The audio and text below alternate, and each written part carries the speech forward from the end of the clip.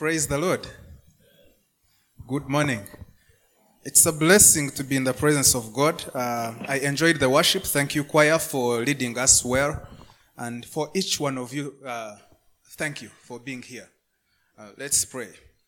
Father, we thank you that you have allowed us to be in your presence to hear your word. And we ask that as we share about Christ being the guarantee to you, our God, that you will make the message clear. Use me as your vessel and help each one of us to understand.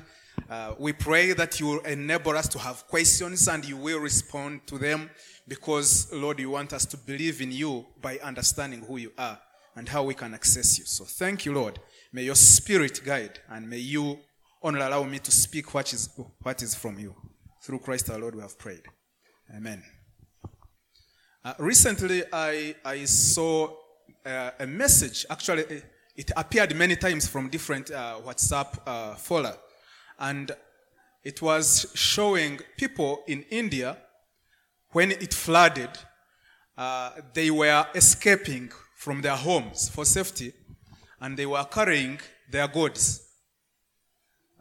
Different statues moving with them, helping their gods not to be swallowed by the flood.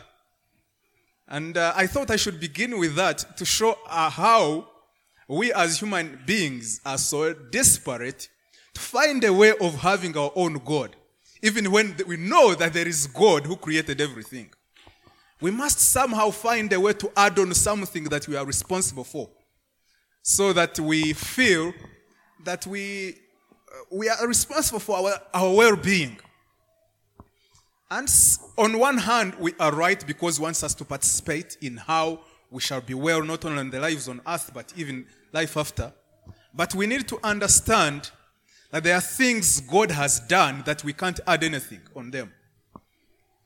And when we are looking at Christ being the guarantee, one that guarantees our access to God, I want us from the start to understand that there is nothing we can add on Christ to make us be better or to make us have access to God. So why are we talking about this? It's because apart from having a relationship with God, we are dead in our sins, we are lost. It is for our salvation for us to talk about Christ being the guarantee for our salvation, one who is guaranteeing our access to God. And the temptation for us to feel like we have to do something about ourselves, about our lives in order to be better is not just for us now. It started right with Adam and Eve. God creates them. He even gives them his presence. He's there with them. He visits them evening and morning, has a discussion with them. But somehow they think they have to do something. What God is doing is not enough. It is not enough. And so they listen to the voice of the enemy that they want to be more than what God has given them. And so they sin, they eat the fruit, and because they want to be like God, they are not satisfied. So dissatisfaction as far as our divine nature is concerned is a big temptation, even when God has done great for us. And even with the Israelites, he is with them. He saves them from Egypt. He walks there with them through the wilderness. He gives them the law. He has done miracles for them. They actually know, consciously they know God is with them. But when they reach in Israel, while they continue to confess that we are the Lord's, we are children of Abraham, we are a chosen nation, they know that. They even have a temple. They go to worship in the temple. They say with their mouth that they are the Lord's, but they worship Baal because they have a temptation of thinking, it is just there within them. What God is providing is not enough. We must find something tangible for us so that we can feel physically we are doing something about our salvation, about our lives. We must do something. They worship very many gods in addition to the temple, including the kings, even the priests. And God says, these people are lost. I have done everything for them. They claim to know me, as Jeremiah says. That you come before me and you raise up your hands and you say, we are the Lord's, we are redeemed. But are you redeemed to do all these abominable things, putting me aside and doing your own things? They are even fasting, by the way. These people, the Israelites, they are fasting even when they are still doing evil, praying. And in Isaiah 58, God tells them, you keep complaining that why do you fast and I do not answer? And he says it's because when you fast, it is not for my will. It is for your own will. You fast so that you can fight. You can oppress people. You even fight through your prayers. Wicked fists during your fasting. And he's saying you cannot fast like that and I answer. You have to change your ways. You have to change your thinking. I must be the only one who is your God and your focus should be about me. I must be the only one. I must be sufficient if you want to have a good relationship with me. And so, he sees that they are lost and then he says, okay, let me help them. It seems I have to do something else. And he says, let me go and dwell among them so that they can know they don't have to do anything for themselves except through me. And he comes in the image of Jesus Christ. God among us, so that when we have him, our eyes will not look and say, let me do this, let me do this, let me do this. Because now you have God within you. And he comes, he dwells among us. And he speaks to us about the word of God. He even says, I am the way, the truth, and the life. No one comes to the Father except through me. He's actually living among the Jews, the very people who are God's people. Actually, the way he's living among us. But surprisingly, the people to whom he comes to guarantee to them that when they have him, they have enough. And they just have to access the Father through him. They think, this person is not the right one. There has to be something more. That has always been the temptation. There has to be something more. Not this that we have. Not this that we have. And we are suffering that even today in the church as believers. There has to be something more that we can add to Christ. He can't be enough. But the writer of the letter to the Hebrews is saying Christ is the guarantee for what we need for salvation. He's the one that gives us access to the Father. And as we were singing, all that we suffer is because we do not carry everything to God in prayer. Even our confusion. We want to sort it ourselves.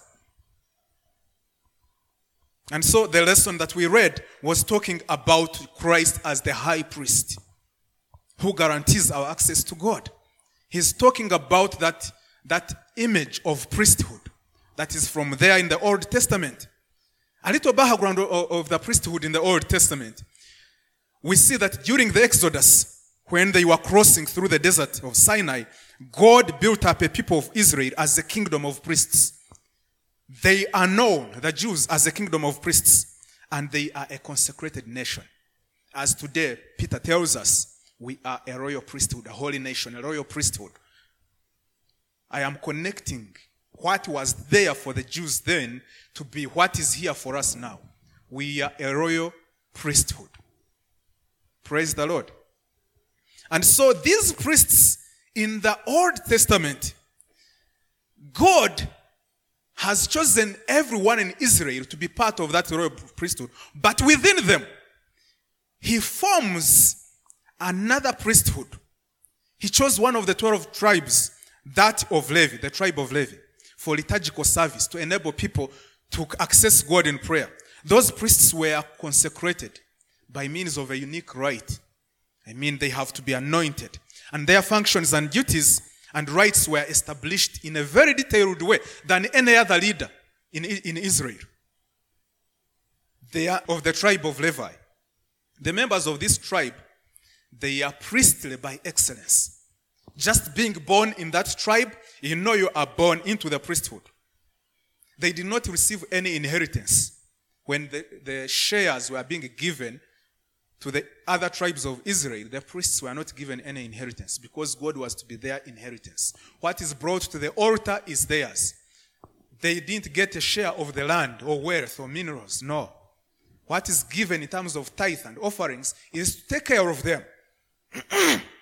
So, having been appointed to proclaim the word of God, these priests of the tribe of Levi, they were to help people to commune with God by means of offering sacrifices for their sins.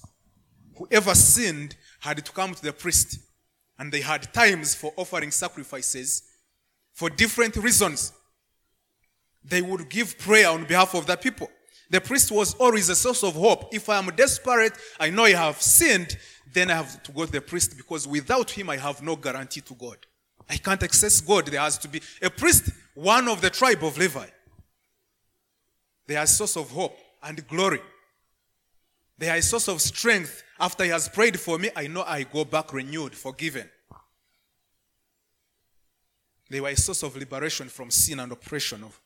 And within Israel, so long as they maintained the faith between people and God, then they were safe. But as we have seen, the people still failed. Even when they had priests, they went to worship other gods. So this priesthood is actually not sufficient. It is failing.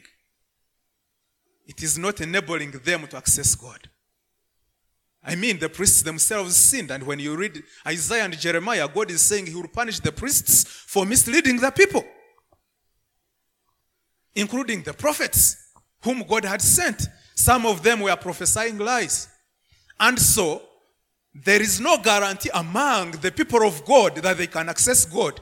Because even the people that are supposed to show them God's way, the priests, they are also sinful. They have misled the people. And these were doing every ritual according to the law of Moses that he had given them. Praise the Lord.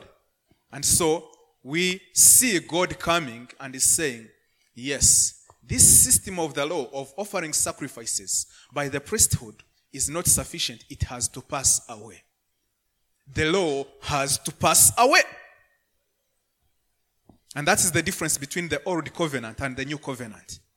The old covenant is based on the law. We have to be saved through the law, through the priests offering sacrifices for our salvation. But the challenge is they offered sacrifices year after year, and people remained without being cleansed.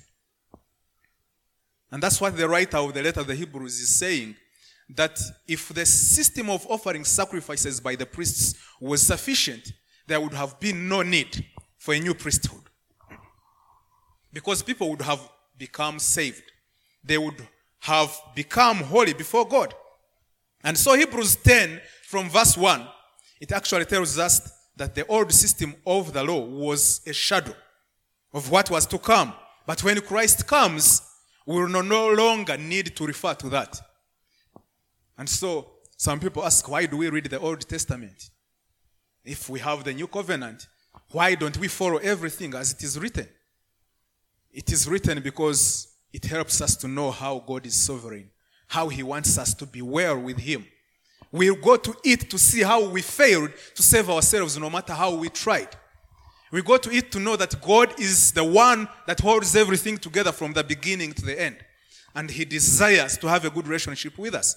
It is the Old Testament that actually tells us that the New Testament will come, established by Christ, where we will not need anything else, any priest to help us access God, but Christ will be enough. Praise the Lord. And so, when Christ is here, as we read in Hebrews 10, from verse 1, the old system under the law was only a shadow, a dim preview of the good things to come, not the things themselves. Sacrifices under that system were repeated again and again, year after year, but they were never able to provide perfect cleansing for those who came to worship.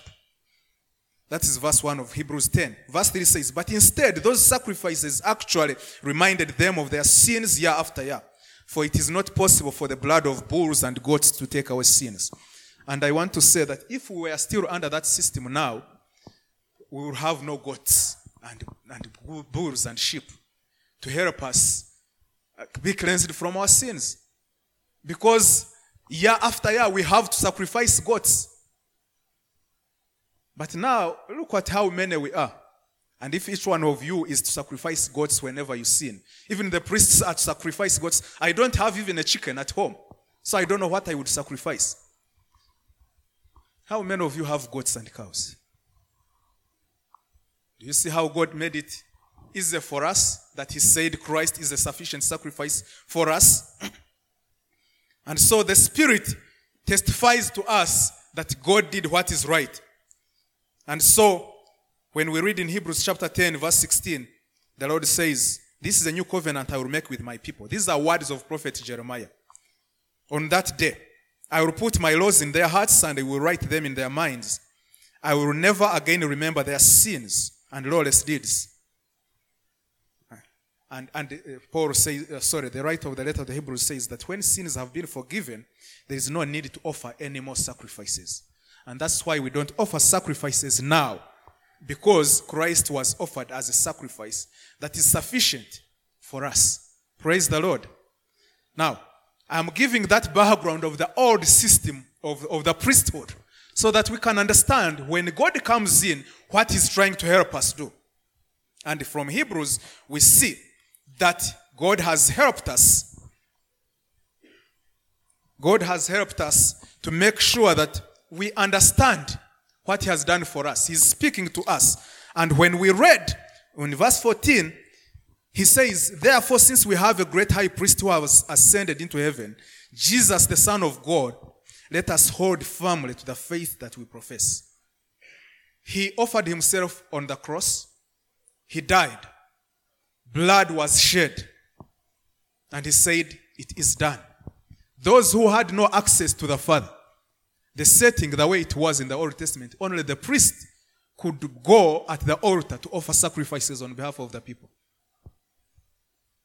And if you are not a priest, then you don't have access to God. You are there is an intermediary, a priest, to help you access God.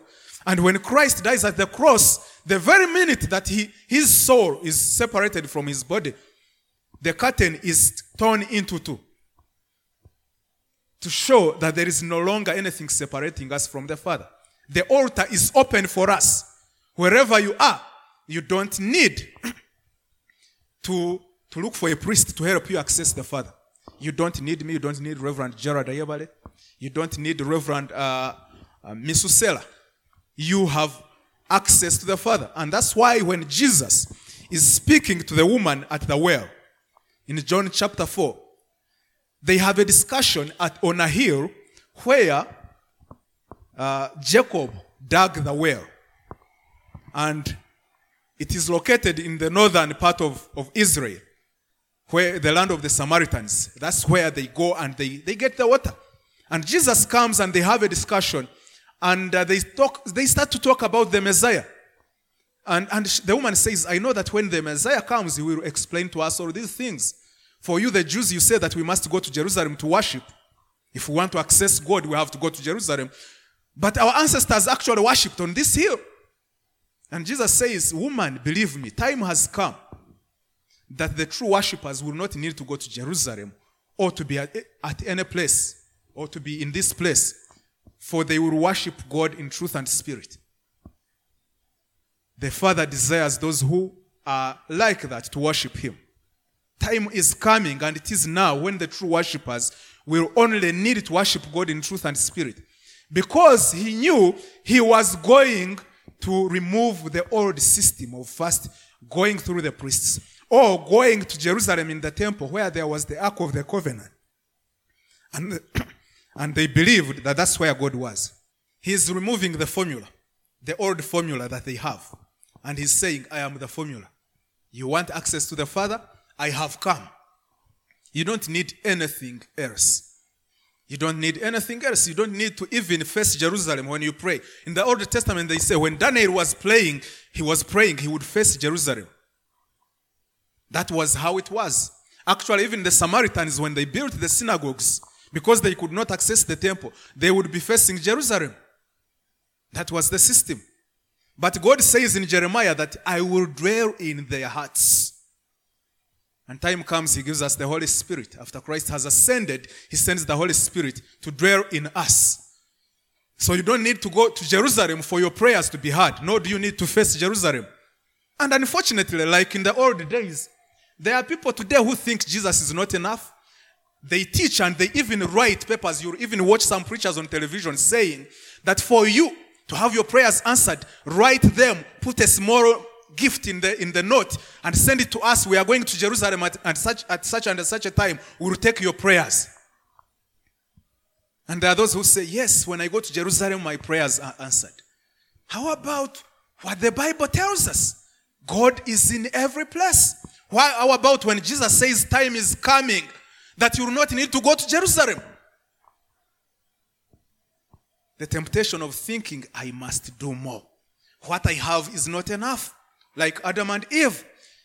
The fact that God comes, that we have presence with him is not enough. We must do more.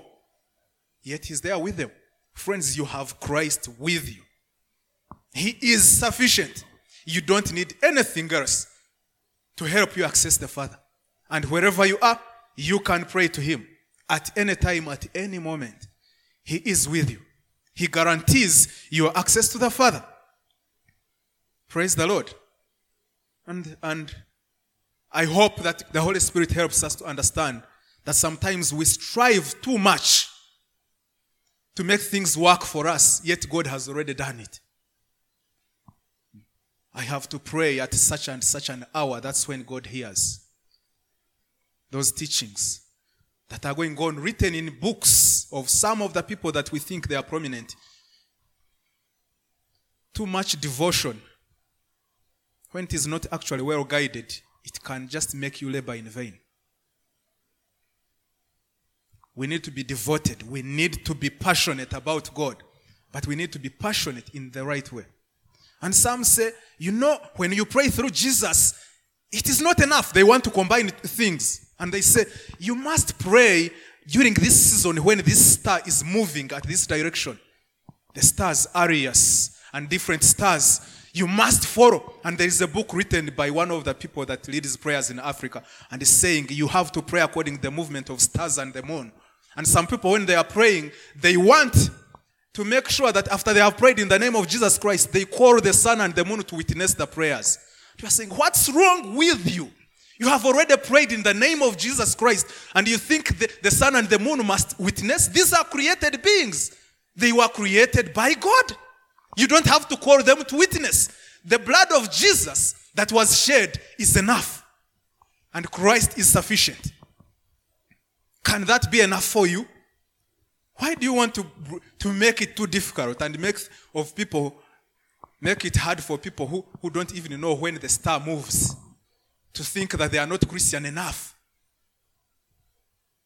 And they misquote the scripture that my people perish for lack of knowledge. So you need to have this other knowledge in addition to the scriptures that you read. God was talking about the fact that they lacked knowledge of his word. They perished because the priests had not taught them his word. And so they were perishing. And now, when people have the word, people are adding in, there is another knowledge you need. How the stars move, the seasons of the sun and the moon. You have Christ is sufficient. Why do you continue to labor? Why do you continue to labor? That's why when you read the literature, make sure that you don't just take it wholesomely. Even when it is written by a bishop, archbishop, or even me. Be careful what you read. Make sure that you check it with the scriptures. And anything that adds to Jesus, if anything says you need to add this to Christ, you know that one is false. Because he guarantees our access to God. Praise the Lord. They had tried all those things. This is even following the stars, by the way. In the Old Testament, Isaiah tells them, those of you who interpret the stars, let them save you when I come to punish you. Let them save you because you have trusted in your interpretation of the stars. And of course, they were not going to save them because they cannot save. They also need God to sustain them wherever they are. In Philippians 3, verse 1 to 10, Paul talks about the value of knowing Christ. And it's because Paul was one of those that followed the law, the practices of the Jews. He's one of those that ensured that he did what the law required. And then he meets Christ when he is actually on the mission to make sure that those who are following the law should die.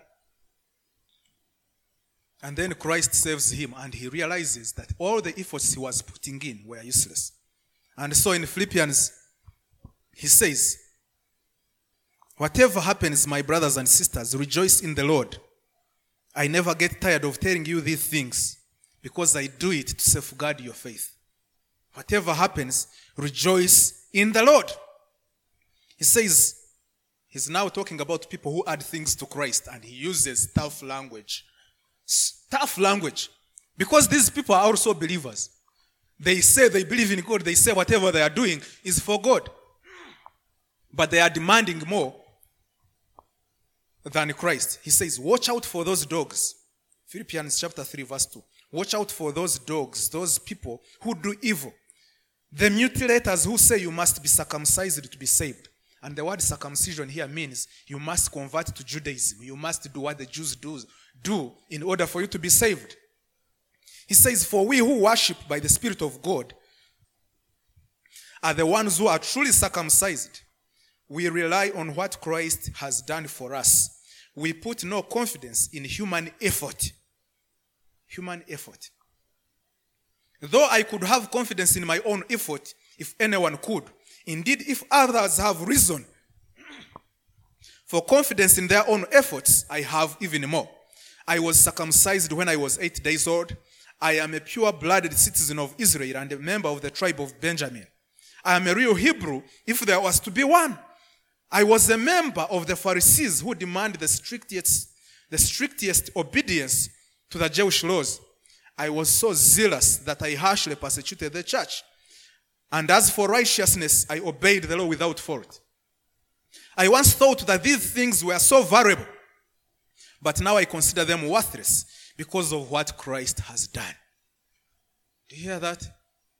All those efforts, obeying the law and doing all that it required as it was laid down by Moses, he knew they were so valuable, but now he considers them worthless because of what Christ was done. And he adds in verse 8, yes, everything is worthless when compared with the infinite value of knowing Christ Jesus, my Lord. For his sake I have discarded everything else, counting it as garbage, so that I could gain Christ and become one with him. I no longer count on my own righteousness through obeying the law. Rather, I become righteous through faith in Christ. Faith in Christ, Christ alone. Not in the stars, not in an hour of the day. Not in the moon. Not in the sun. Yes, God created them for reasons, but they are not part of what helps us to gain access to the Father. For God's way of making us right with himself depends on faith. That is verse 9. I want to know Christ and experience the mighty power that raised him from the dead. I want to suffer with him, sharing in his death. I want to know Christ. And if we are to pray every day, we need to ask God to help us to know Christ again and again, to know him. Pray night and day. Go for overnights. And if there is any important prayer you need to pray, ask that God helps you to know him better. If you want to fast and you want to know God, then fast and ask God, help me to know you better. Help me to know what Christ stands for. Help me to know who he is for me. Let us focus on Christ and desire to know him more and more. Spend time with him in prayer. And he will reveal to us what he wants us to do and to be. He will give us his Holy Spirit. And we will experience the gifts that he gives to those who believe in him. He will make us serve him the way we ought to. So long as we don't mix him with other things. So long as we stay focused on him. And let me tell you, the temptation is that when you mix in other things, you will convince yourself that I'm so devoted. Because they take your time. I'm so devoted. I even know how the stars move. I know what time God works more, as if there is a time when he's sleeping. Yet he tells us he's a God of all seasons. You will feel so much like you will even begin to think that those who don't know when the stars move, they are less of Christians than you. You will even begin to condemn them and say these are not prayerful because they don't follow the seasons to pray. And we are experiencing that in church. Because that's the deception the devil gives us, to find satisfaction in other things other than in Christ alone. And Galatians 4:19 tells us, actually, Galatians 4 from 8, when Paul is struggling with people who want to add things to Christ, he says, before you Gentiles knew God, you were slaves to the so-called gods that do not even exist. So now that you know God, or should I say that now that God knows you, why do you want to go back again and become slaves once more to the weak and useless spiritual principles of the world? Useless spiritual principles. And there are so many that we try to teach and follow. Why do you want to go back? And he says, you are trying to earn favor with God by observing certain days and months and seasons and even years. You are trying to earn favor with God by observing days and months and seasons and years. You think that in this year, God is going to be more powerful than the previous year, as sometimes some preachers tell us. And people wait for things to change in the year, they don't change. God is active all the time. And in verse 11 he says, I fear for you. Perhaps all my hard work with you was for nothing. Dear brothers and sisters, I plead with you as I do in freedom, as I live in freedom from all these things. If I have become like you Gentiles, free from these laws. And verse 19 of Galatians 4 says, my dear children, I feel as if I'm going through labor pains for you, because they will continue until Christ is fully developed in you, until Christ is sufficient for you. And I pray that Christ will be sufficient in us. We will believe him to be sufficient. And if we want to seek God, we will look for no other formulas, but we will look for Jesus. Because he says, I'm the way, the truth, and life. No one comes to the Father except through me. Praise the Lord. Will you believe that he's enough and go to him and access the Father all the time, anywhere, and trust that he's hearing you? Let us pray. Father, we thank you for your love and your goodness for us. Thank you because you saw the confusion we are in and you said, let me go there myself and dwell among them so that they will see that they have access to me, and through Christ you came. We pray that you will be sufficient for us as we pray, as we seek you. Help these your children not to be misled by man-made teachings, but only to follow your word as established through scriptures. Bless each one of us, Lord, and may you continue to answer our prayers and encourage us. In Jesus' name we have prayed. Amen.